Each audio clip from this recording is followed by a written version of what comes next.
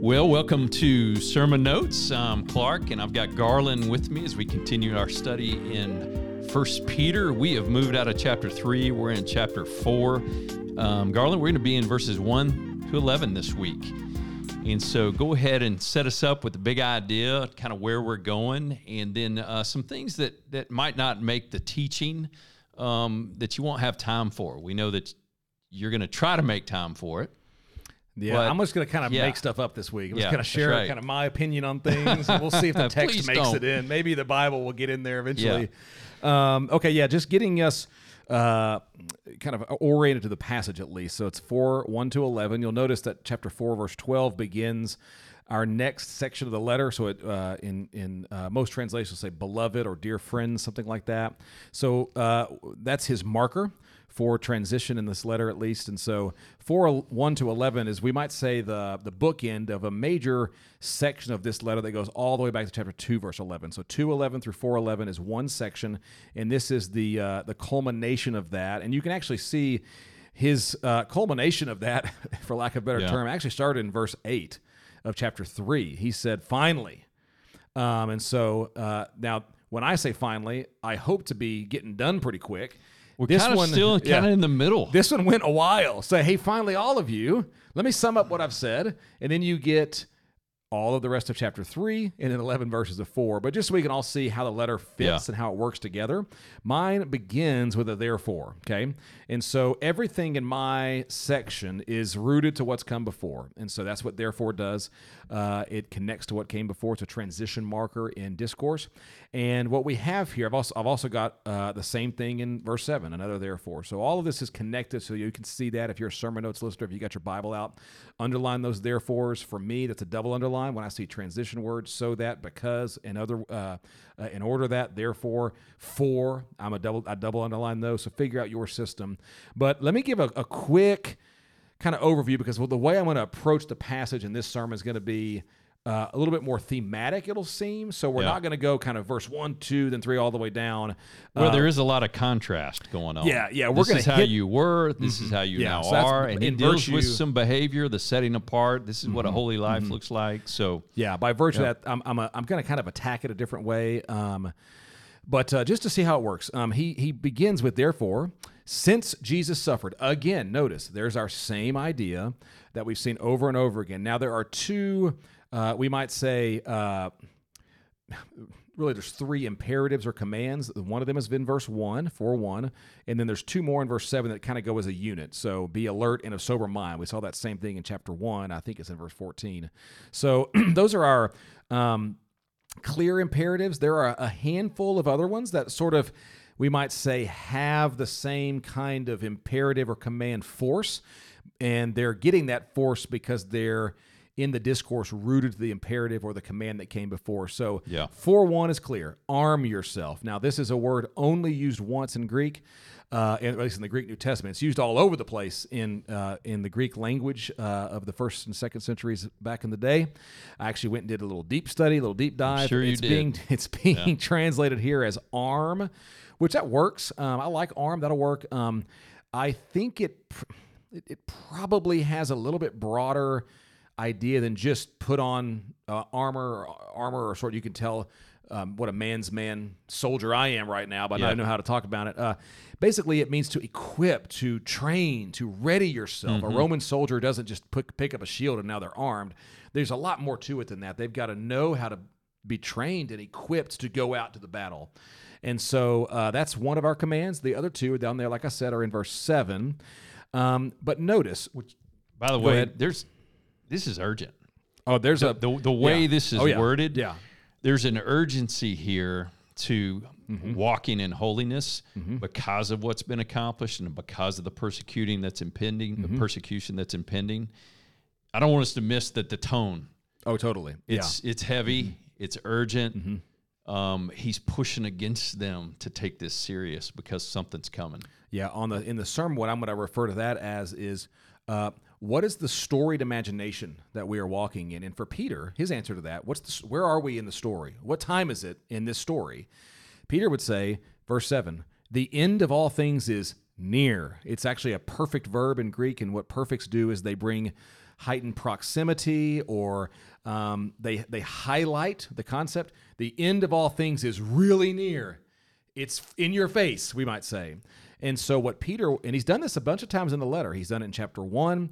He said the prophets, they prophesied about this. The angels long to look, but it's now been revealed in these last days. The same word near with the same perfect verb construction is precisely what Jesus says in Mark chapter 1, verse 14 and 15. Jesus hits the ground after his baptism. He begins proclaiming the gospel message about king and kingdom. He says, repent and believe the good news of the gospel, because the kingdom of God has come near. Same exact construction. So if you ask Peter, what time is it? Kind of in the redemptive history story of the world. Ages, if you will. Yeah, Peter would say, this is the time. This is the urgent moment. This is D-Day. We are in the boat. This is it. He acknowledges that it's not fully consummated yet. We still await the return of Jesus. But if you were to ask a Jesus follower in the first century, hey, why do you live like this? They would say, because the end is near.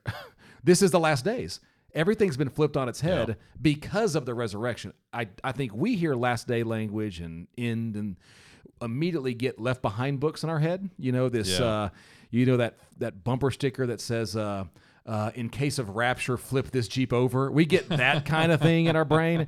That's not what they have in mind. What they have in mind is the fulfillment, the crescendo, the summing up, the coming together of the biblical expectations have found their yes and amen in Jesus. Now, is there a future element of that? Certainly, when Jesus returns. But the reason they live the way they live in the first century, and he's appealing to us to do the same thing, is because they really think that when Jesus was resurrected from the dead, everything about what we experience in this world is different. Like everything. We see the world with different eyes. We talked about this a lot in our resurrection series, that we live in new creation ground. And so that's why the language... and for them, too, the urgency not only live holy lives, but considering the persecution and the suffering they were under. I mean, what they would consider as the end, God, would you vindicate us? Would you bring judgment? They had a sense of that as well to it. Yeah, what's amazing is, I think, we were talking in a meeting yesterday, and this is what Sermon Notes replicates of some of our meetings, and we were talking about, rejoicing in suffering, and one of our staff has just...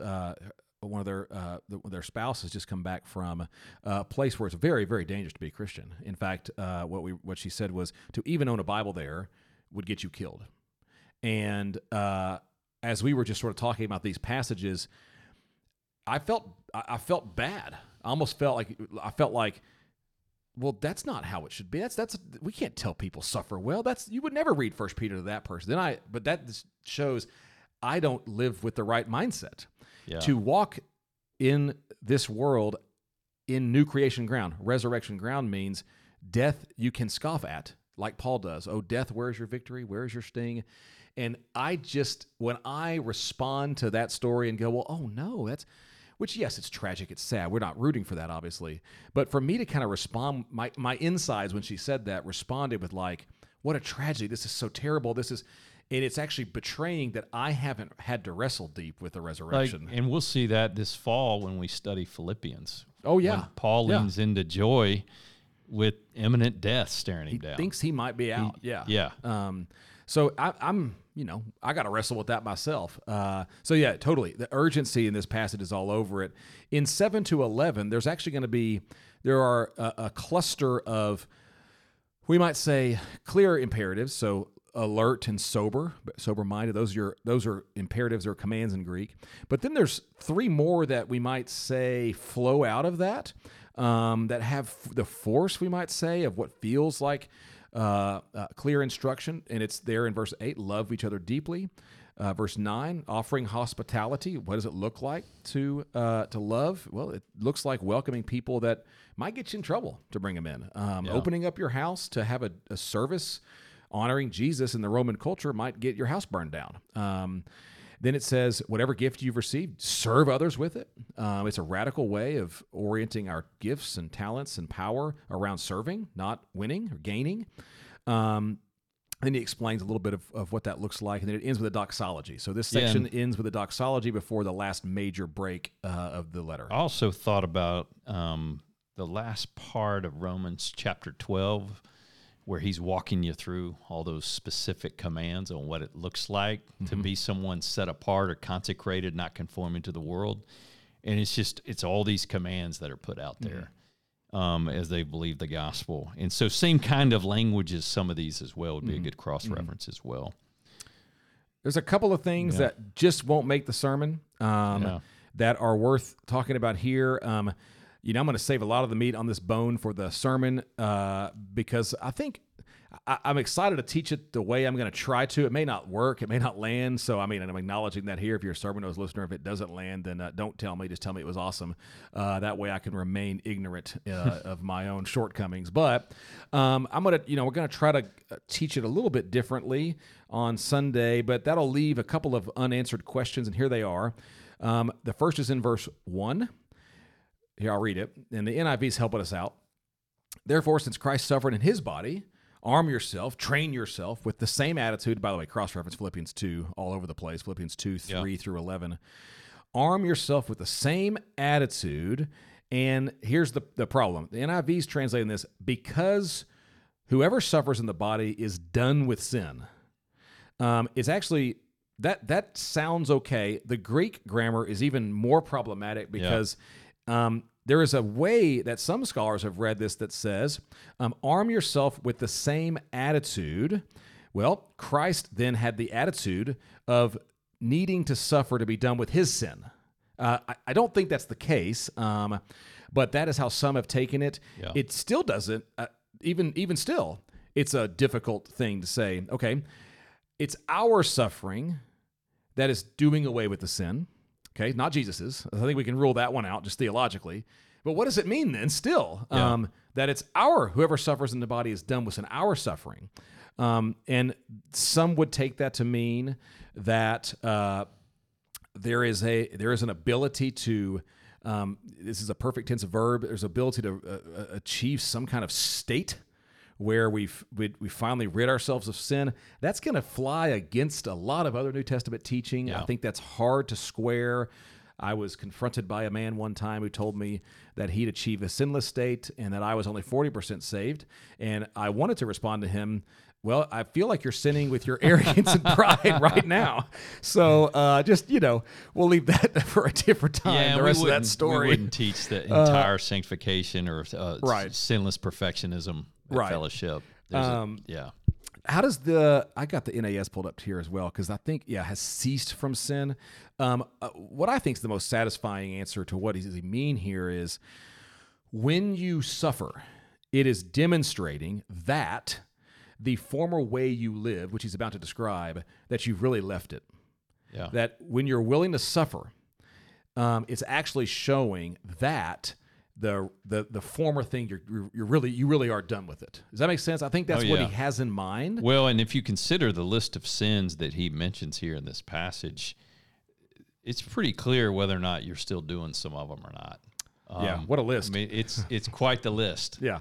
Debauchery and lust and drunkenness, orgies, carousing. And some of that is made manifest in the flesh, and some of that finds its seed and its root in the heart, as Mark 7 would tell us. And so it is hard to measure, but some of those things are very measurable. Mm-hmm.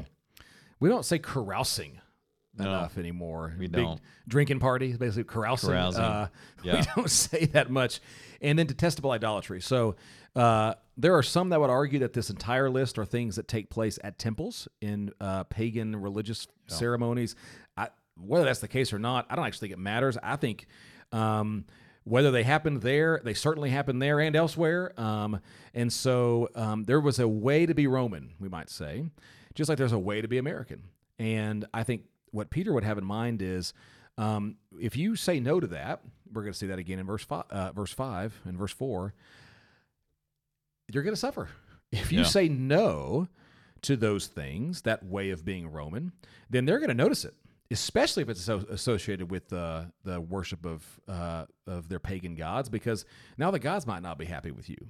And so then society could fall apart. And now who are they going to come after? The Christians.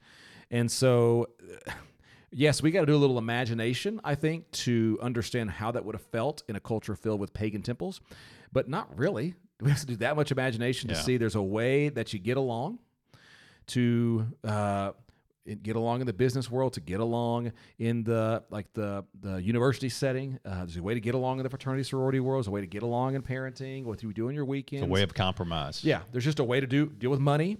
And I think Paul would say when you say no to that, the culture goes, wait, we're surprised you're no longer running headlong into this. That's verse 4. Yeah. And I guess the question I've been wrestling with, and this is why I'm going to approach the sermon the way I am, is would Fayetteville be surprised at us? I'm just going to let that sit there.